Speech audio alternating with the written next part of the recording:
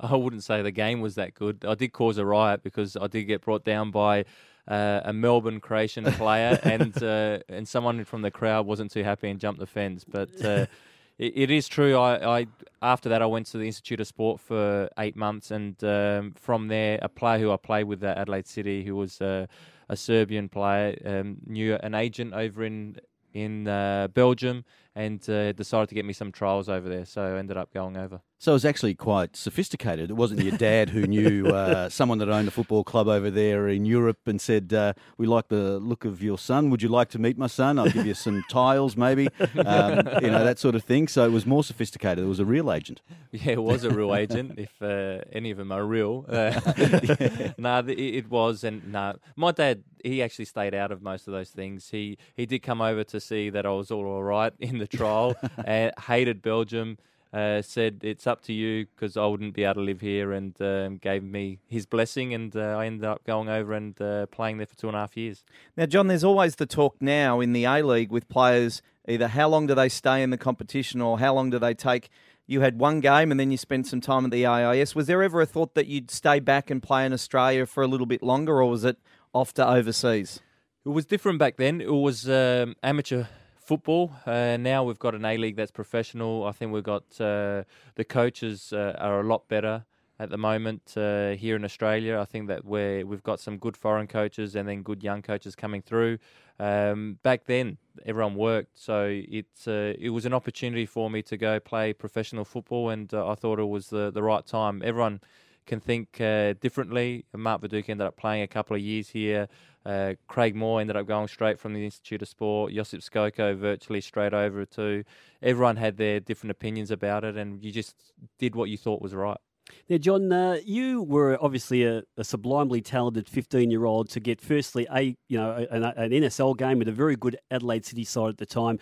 But you went over as an 18-year-old overseas, and you came back 15 years later. Of course, you popped in for holidays here and there, but 15 years later you came back, wife and kids in tow.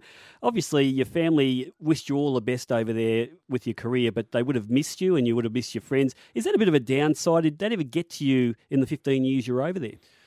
I wish I was 18. I was only 16, and that was probably the hardest time the first 2 years because I was homesick, living in Belgium when it was -7, -8 degrees, playing on ice fields. I didn't know what hit me, having to cook for myself. I'd lived in a household where my mum absolutely did everything for me, so I did struggle at first, but once I got settled, I enjoyed the football that much, and ended up getting married, having kids. I loved Europe, and I loved the style of the way that people live, the football, and I was glad to come home, but I did have a great time over there.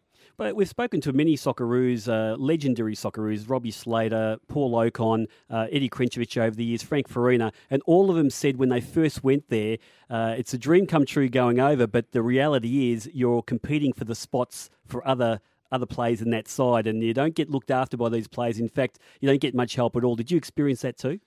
Yeah, I did, especially when I first went to Standard Liège, because they were French-speaking, and at first I didn't think that anyone spoke English, but then I found out after a few months that they could speak a little bit of English, but I didn't get any help, and all they wanted to do was play in front of you, and so they made life hard for you. And as a foreigner, you had to be better than what the local players were. Mm. Now, John, we love people from Adelaide, but you couldn't have missed the beaches or the water. Was it Mum's Vegemite or was it the pasta? What are the things that you miss when you go overseas as an Australian person at the age of 16 that you really crave for and really want to come back for?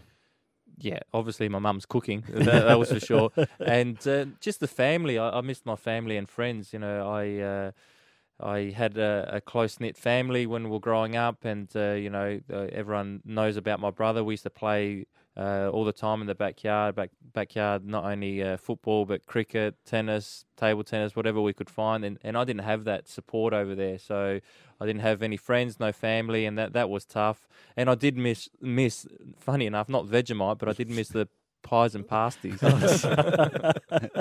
the pea floaters as well. Yeah, they're nice out in Adelaide. Now, who would have thought that, after a career that you were the only Australian that scored in the 3 major leagues? I'm going to go out on a limb here. That's never going to happen again in the history of Australian football. No, that's a big call. I think it will happen again. It's not the be all and end all. I think that anyone that is lucky enough to play in any of those leagues should be happy, because those 3 leagues are considered the best in the world. And at the moment, I think the Spanish and the Premier League are the best. And it's good to see that Australians are still doing well in the Premier League. But I'm not sure. I think you're selling yourself a bit short here, John, because I'm not sure whether how planned your career path was, but you played and scored in Italy, you played and scored in Spain in a top level, and you played and scored in England. And not only do you have to be able to score goals at that level, but you need to be able to play and get jobs in those countries. I don't believe that we'll ever see that again from an Australian point of view, because you need a damn good agent, number one. And secondly, I think you don't get many of the top-line players around the world playing in those 3 leagues. No, it was tough because the 3 leagues were different in style, so you have to adapt to the style that you're going to. And it wasn't planned. It was planned as a kid that I was going to play in Italy, because that was a dream, watching Serie A every Sunday morning. But then to move on to the Premier League, which everyone remembers the FA Cup when you were growing up, and watching that once a year, and so that was also a dream of mine, and I couldn't believe when we did finally get to play in an FA Cup game. I didn't realise the experience what it would be like, but they really do take the FA Cup serious over in England, and then Spain was just a thing that come up. I was relegated with Coventry, and I didn't really want to play Championship football, and Osasuna came up. They'd seen some the footage of me playing in England and also playing for the Socceroos, and so they picked me up, and that was probably the best experience I had in Europe. Now, John, are you a better player if you go and play in continental Europe, in even a weaker competition, than you are perhaps going to a Championship League side in England and hopefully working your way through there? Is there a pathway that you think can best suit a player to get to the top level in any of those competitions?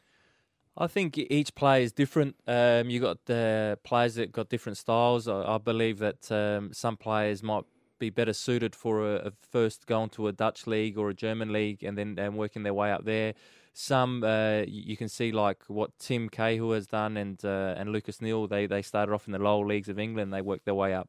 But I think that there's players coming through in Australia now that would be suited for the Spanish league because they're very good technically, and I think that I'd like to see more players going over to Spain because I think that it's probably the most attractive league to watch because it's just the style of football. Watching, I know that not everyone can play like Barcelona, but the style they play, I think that's what everyone would like to play like. And I don't know whether the debate about which is the best league really serves any purpose. From your point of view, which league, which competition, which team did you enjoy playing most for? Most for was definitely Osasuna. I enjoyed the style of football and the way that they also lived over there was great. But for a striker, at the time in England was great because it was just end to end, and then you get plenty of opportunities. The Italian league for a striker is pretty tough and it's very defensive. But I enjoyed the Spanish league the most. Well, John, as far as the Diegos are concerned, mate, you scored in 3 of the biggest leagues in the world. You scored the winner that got us to the World Cup for the first time in decades. You scored against Melbourne Victory a number of times for Sydney and also Melbourne Heart. You've just been an ornament to the game. Thanks very much for joining us on this soft sombrero moment. Thanks for having me.